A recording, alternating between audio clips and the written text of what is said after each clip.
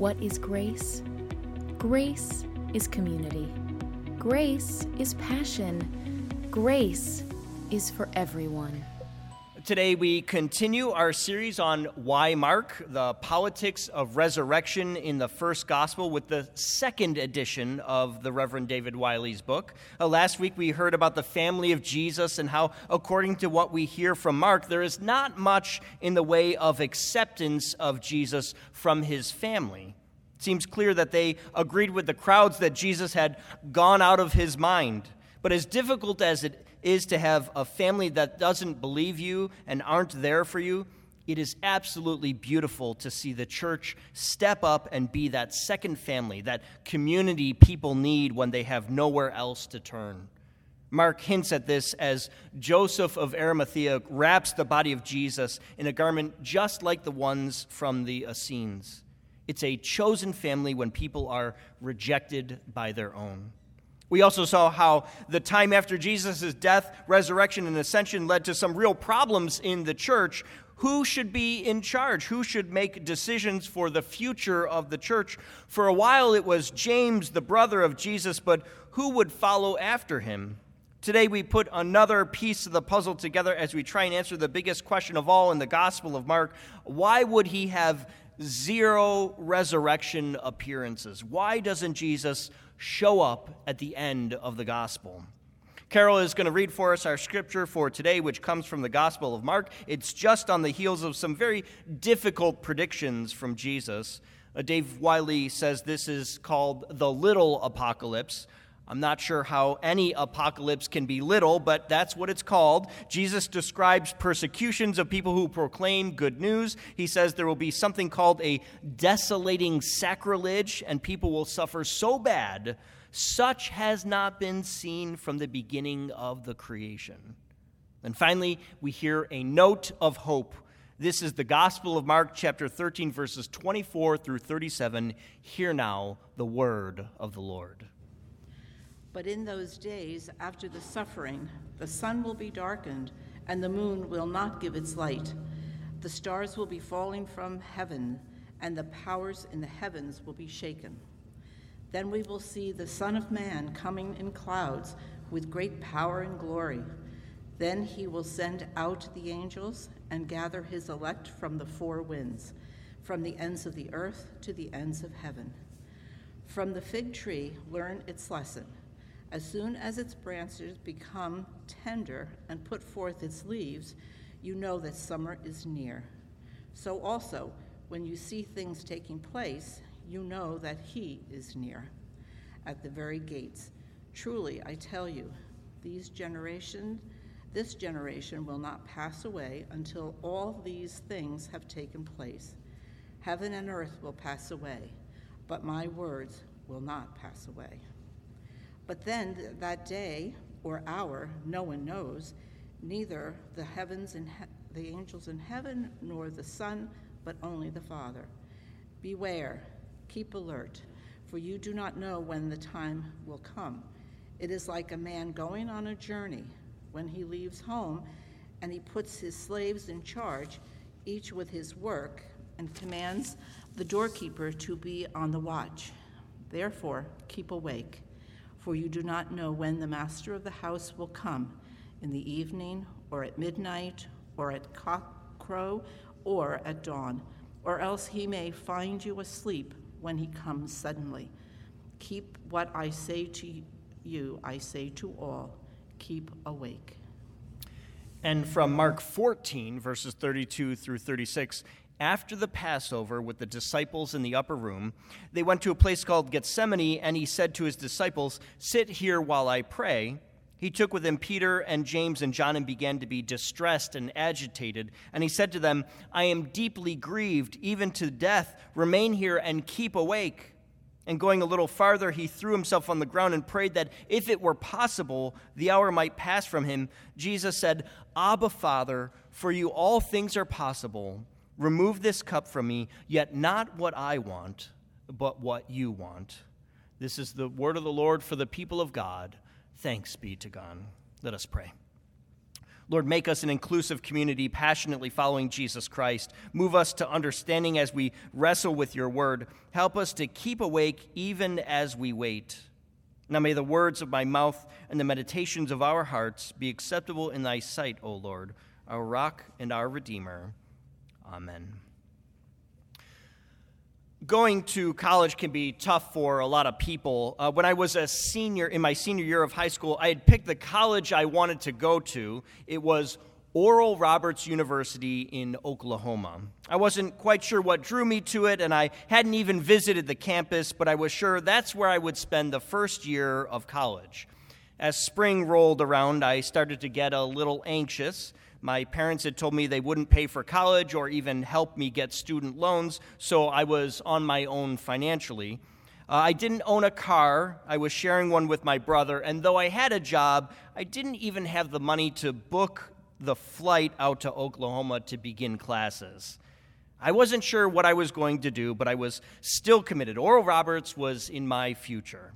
That is, until I got a letter in the mail with an update on my transcripts. That's the list of what classes they accept and don't accept from your high school. Most things were fine, but they said I had to take 2 semesters of Spanish classes that would not count as college credit. I looked at it and I couldn't believe it. I had just spent 6 years taking German, and they said it counted for nothing. Zerschada. That was the moment when I said, that's it, I'm not going to Oral Roberts University. I'm going to find a place that won't make me take remedial Spanish. I ended up going to a local college, but it led to a series of struggles. Many of my closest friends had gone away, or the few that stayed connected with new friends there. My brother and sister both left that year. It was in refusing to take Spanish classes that I felt like my whole world had just fallen apart. My mental health suffered dramatically, and I would describe that freshman year as literally the worst year of my life. I know a season like that is not unique to me, though. Many of us have seasons that can feel brutal. For young people, a broken relationship or a friend moving can feel like the end of everything. Unexpected illness can change the world around us in the blink of an eye. Death can steal our joy and make us feel like it will never return. If there's one thing that's certain, is that we are going to struggle. There will be difficulties ahead, and some of them will be so tough, we might even think, I'm not sure I can handle anymore.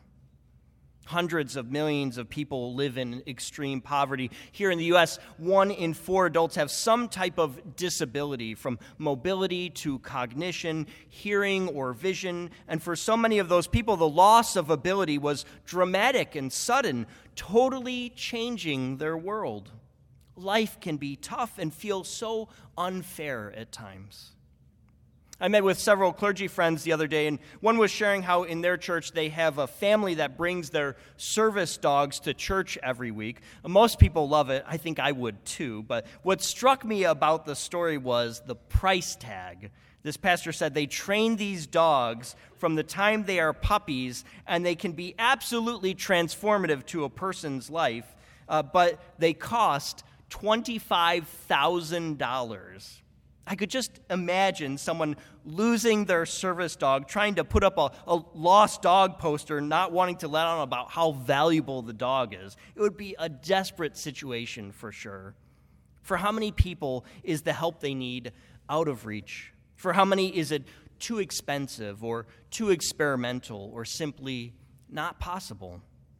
That's very much what the gospel writer describes in Mark chapter 13. A day of woe is coming. It's going to be terrible for a lot of people. In fact, in Why Mark, the Reverend Dave Wiley describes it as a brutal invasion by an evil empire. Everything about it was horrific. Rome captured and killed rebel leaders. At one point, they had Jerusalem surrounded, and when people escaped from the city, they were inevitably caught by the Romans. Up to 500 people each day were executed just for trying to get out of their desperate situation.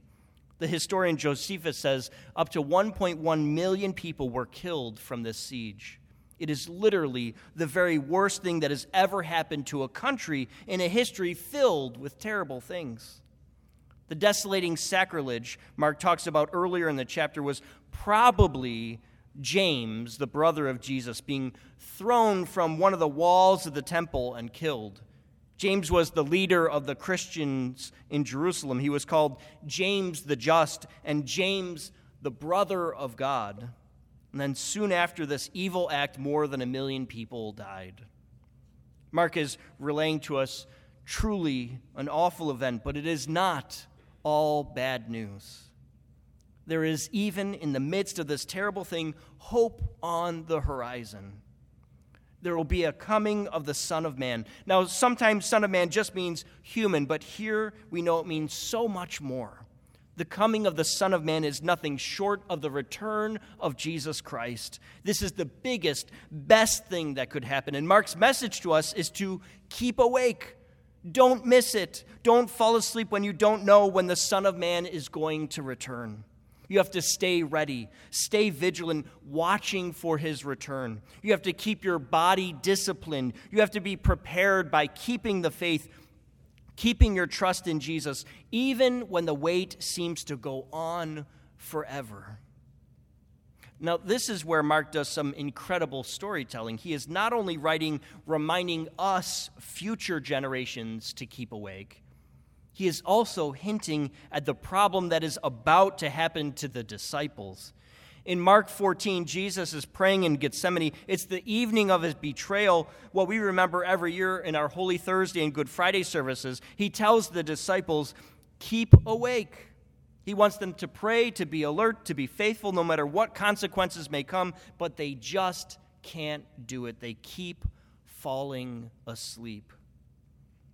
Oftentimes we put the disciples of Jesus up on a pedestal. We think of them as the heroes of the biblical story, and yet here they are, totally weak, literally falling asleep in the middle of Jesus' command to stay awake. It's like that terrible joke at the opera. A wife says to her husband, "What a shame the person in front of us fell asleep," and then the husband grumbles, "That doesn't mean you should wake me up." The disciples are not heroes in this story. Last week we talked about the family of Jesus and how in many ways they had rejected him. We might think of the disciples as Jesus' new family, as chosen family adopted by Jesus. Yet Dave Wiley reminds us that Mark doesn't entirely agree. He says, Mark soon enough began to undermine the credibility of the disciples and revealed a distance between Jesus and his disciples, not unlike what we saw between Jesus and his family. Why is this same theme of rejection coming up again? Aren't the disciples better than a family? Isn't a spiritual family closer than a brother or sister? Seems like the Gospel of Mark, we find both an anti-family and an anti-disciple bias. But why? We see Mark telling people, keep awake, because we don't know when the master of the house will come. The Son of Man, the Messiah, will certainly return, but he says, we don't know if it will be in the evening, at midnight, at cockcrow, or at dawn. Then in that very next chapter, he says nearly the same thing about the disciples. Jesus goes to pray in the evening, and they fall asleep. At midnight, they fall asleep again. At cockcrow, Peter has denied Jesus, and by dawn, Jesus is handed over to Pilate. Even after being warned to keep awake, the disciples were not ready. Mark is reminding us that the church can fail too. I think the disciples back then, that was true of them, but it's also true of us today. Those of us who call ourselves disciples, followers of Jesus, have certainly struggled. We have found ourselves divided over politics, over money, over ministry. The last few years since the pandemic have been very difficult for many churches. I heard from another church just up the street from us. They've been losing 100 people a year for the last 5 years. No doubt politics and money and ministry have divided them as well. As difficult as things can get, we aren't called to be afraid. Jesus doesn't want the struggle to tear us apart. No, Jesus says, keep awake, be ready. Whatever that struggle may be, you are called to be better than the disciples were. Be vigilant in faith, in love, and in unity as you seek to do God's will, no matter how tough things might be out there. At this point, before Jesus' crucifixion and resurrection, the disciples didn't really get it. They didn't know how to stick together through thick and thin. They weren't a vigilant, united group. In many ways, it was actually the tragedy of Jesus' death that finally made them keep awake, looking for his return, able to weather the terrible crises of the future church. For us today, this is a message of hope. We've gone through some really difficult things personally. We've gone through difficulties as a church and in our families. This is not the time to give up. This is the time to be vigilant, waiting on God. I think of the college I went to and how terrible that first year was for me. But that school happened to have an agreement with another college, the one I would go to for my 4-year degree, the one that had friends in it that would change my life for the better. It was the same school I would get a degree in religion from, which would lead me to seminary and meeting my wife and having children. If removing that one terrible freshman year of college meant I lost all that would come after it, I would never, ever give it away. I would hold on to it so that one day I could see the blessing that would flow from it despite the pain and suffering. That's what the disciples teach us. They weren't ready for discipleship before Jesus' crucifixion, but boy, oh boy, afterward, there was nothing in the whole world that could stop them. You know, the spiritual journey of all people can be described in pretty simple terms. Everyone goes through purgatory when things are difficult. If we are being optimistic, we call it purification, but it's always a difficult stage. Next comes illumination, where we finally are able to see God at work in the midst of this difficult challenge. Then the third stage is called unity. We are united with God. We can feel his presence, and in our lives, they are conformed to his will. But something else happens when we are united with God, too. Suddenly, those divisions with others don't seem so big. We're able to love God and others without limit. John Wesley called it Christian perfection, and we only move in this direction when we don't let trials defeat us. When we don't let differences of opinion separate us from each other. We don't get there by ignoring problems, but by constantly working on the things we can control, growing in humility, practicing the habit of love, caring for others, even people that are thousands of miles from us, pure and simply because they are in need. We can be a sign of the coming of the Son of Man if we only keep awake, caring and loving as we are watching and waiting. Let's end with this. There was a mother in the Congo who died after giving birth to a premature baby. They needed a hot water bottle to help the baby, but the only one they had was beyond repair, so they prayed for the baby and for her big sister who was now alone as an orphan. One of the girls prayed, "Dear God, please send a hot water bottle today. Tomorrow will be too late. And dear Lord, send a doll for her sister so she won't feel so lonely." That afternoon, a package arrived from England, and the children watched as they opened it. To their surprise, under some clothing was a hot water bottle. Immediately, the girl who had prayed dug deeper into the box. She was sure God would provide the doll she prayed for, and she was right. 5 months before that morning prayer, the Lord had led a woman's church group to include both of those specific items. To the women, perhaps their act of faith didn't seem that big or very urgent, but it arrived just when it needed to. When we keep awake, something similar happens. Our faithful actions may not seem that grand or that urgent, but they are the seeds of faith and unity. They allow people to experience the love of God, oftentimes just as they are most desperate for it. We are vigilant and faithful in our service to God so that others can experience God's love. So keep awake, no matter what life might throw your way. Amen? Amen. For everything happening at Grace, check out our website at gumc.org.